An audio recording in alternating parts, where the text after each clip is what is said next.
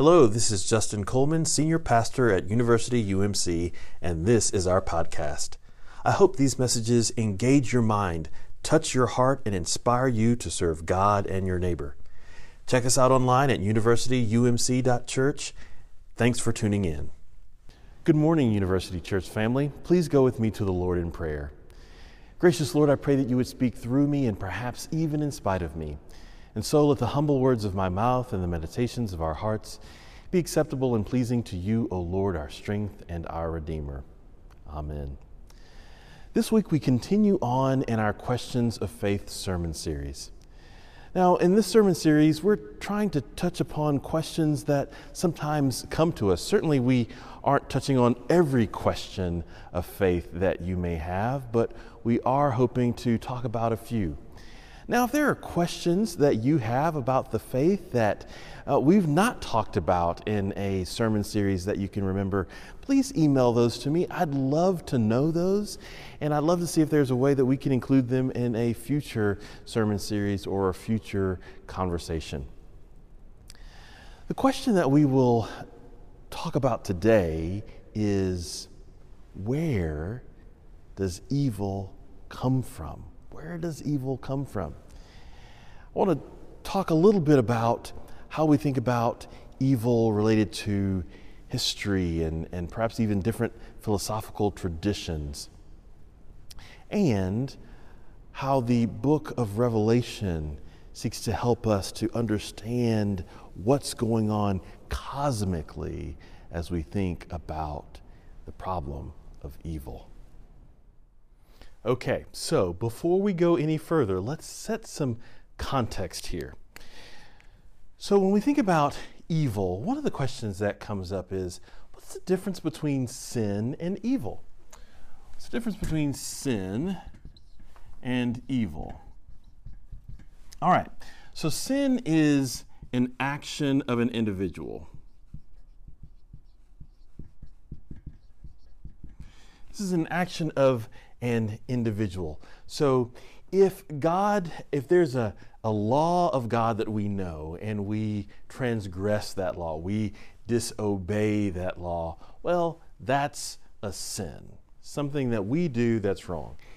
Evil is part of a system, or evil is a system of wickedness. So this is a larger systemic issue. So there's a difference.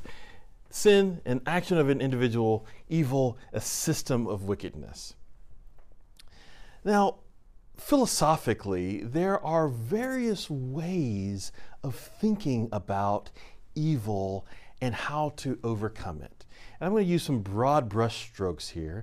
But one, let's think about Eastern systems. Eastern systems of philosophy or religion. Often what you have here is the movement toward a detachment from the world. And what you're trying to get rid of here is desire. So desire is what trips people up. It's what causes evil to be present in the world. And so if you detach oneself from the world, if you move toward a sense of enlightenment or nirvana, then this is how you mitigate evil. Well, then there is a kind of, you might call it a secular view, or a secular enlightenment view. And this is that, yes, evil exists in the world. It is just something that we have to wrestle against. It's always going to be there, and we're always going to wrestle against it. So this is kind of like Camus' picture of Sisyphus, right? So you'll remember that Sisyphus is this one who rolls a rock up a hill. So he's got to roll it up and then down and then up again. This is the constant struggle with against evil. We're constantly pushing against this boulder, and this is the system that we're caught in. Constantly pushing it, and then it becomes easier going downhill, but you know what? You're going to have to push and press against it again. But then there is a Christian, what's the Christian picture? What's the picture that we see also in Judaism or these Abrahamic religions as we think about the problem of evil? And we call this in Christian theology a trilemma. Now you know what a dilemma is, the struggle between two things, but this is a trilemma. And our trilemma is this, that we believe that God is good, that we believe that God is all-powerful,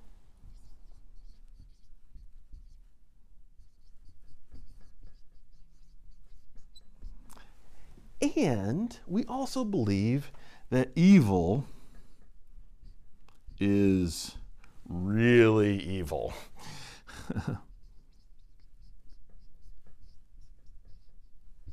Now, this could probably be complicated in a trilemma. We could add some things to the list, but this is the general problem of evil here. How is a God that is good and a God that is all-powerful, how does this God allow evil that's really, really evil to exist? And so one move is to try to take these first two categories and soften them. Well, maybe God is not all good, or maybe God is not all powerful, and some people would say, well, maybe God's not even God at all in this, or at least not the kind of God that we think about. But that's not what Christianity does. That's not what Scripture does. Scripture acknowledges all three of these. And what our faith tradition presupposes is that one of the ways in which God is good is that God has given us each free will. So to say that God, if God is good and God is powerful, God wouldn't allow this would mean that God would not allow free will, this free will to freely love, to freely embrace, to freely choose. No, God would make us somehow automatons and make us, compel us, therefore stripping us of free will.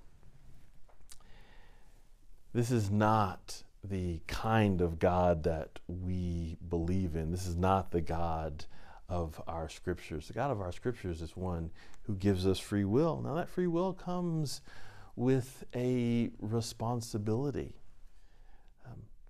If we are to trust in God, if we are to follow God, then we seek to align our free will with God's will and God's purposes. But if we move contrary to God's will and God's purposes, then we can sin, but we participate also in this system of wickedness that we call evil. And this is precisely what the writer of Revelation is trying to help us to see and understand. What is this system, and how does God help us to resist it? What John of Patmos, the writer of the book of Revelation, seeks to help us do is to get up on the balcony and have a wider view of this cosmic conflict between good and evil. On the one side you have Michael and his angels, and on the other you have Satan and these fallen angels. And there's this cosmic civil war in heaven. And Satan, the devil, the dragon or the serpent of old, is cast down with these fallen angels that other parts of Scripture refer to as demons. And they are cast down to earth. It makes us wonder, when does this happen in the scope of creation? Well, because Satan is mentioned as the serpent of old, it makes us think of the Garden of Eden. It makes us wonder if these events happened someplace between the early days of creation and the creation of people and their time in the garden. So this serpent of old perhaps is the same serpent that talks to Eve in the garden. Again, the book of Revelation is filled with symbolic language and poetic language. It's not necessarily meant to be read in a literal way, but it's meant to help us understand something of what's going on in this larger picture. So what the writer is trying to help us see here is something about the nature of evil. And what is it? Well, evil is produced. It occurs as an act of free will. Wickedness occurs as an act of free will. And so this Satan, this devil, this dragon or serpent of old, exercised free will to fight against, to be completely oppositional to God. And so this devil and these other angels are cast out. This is how evil is created, through acts of disobedience, through an act of free will that moves contrary to the ways and the will of God. But what the writer also wants us to see here is that God wins. It says in verse 10, "Now the salvation and power and kingdom of our God and the authority of his Christ have come. The accuser of our brothers and sisters, who accuses them day and night before our God, has been thrown down." We imagine a glimpse of the scene from the book of Job, the beginning of the book of Job, and the accuser. This accuser who accuses our brothers and sisters, who accuses you day and night, thrown down. And these angels that follow God, they gained the victory over him on the account of the blood of the Lamb and the word of his witness. Because of Christ and the cross and the witness of Christ. And so, though our free will is distorted, though it moves us sometimes to be a part of this system of evil that destroys, that corrupts, that oppresses, the system of evil that somehow comes from this early rebellion of Satan, who we sometimes call the evil one. Though this is the case, it does not have to have victory over our lives. And in fact, ultimately, it does not have victory at all because of the blood of the Lamb and the word of their witnesses. We don't have to look far to see that evil, that wickedness is all around us, affecting our lives, affecting the lives of people all around our world.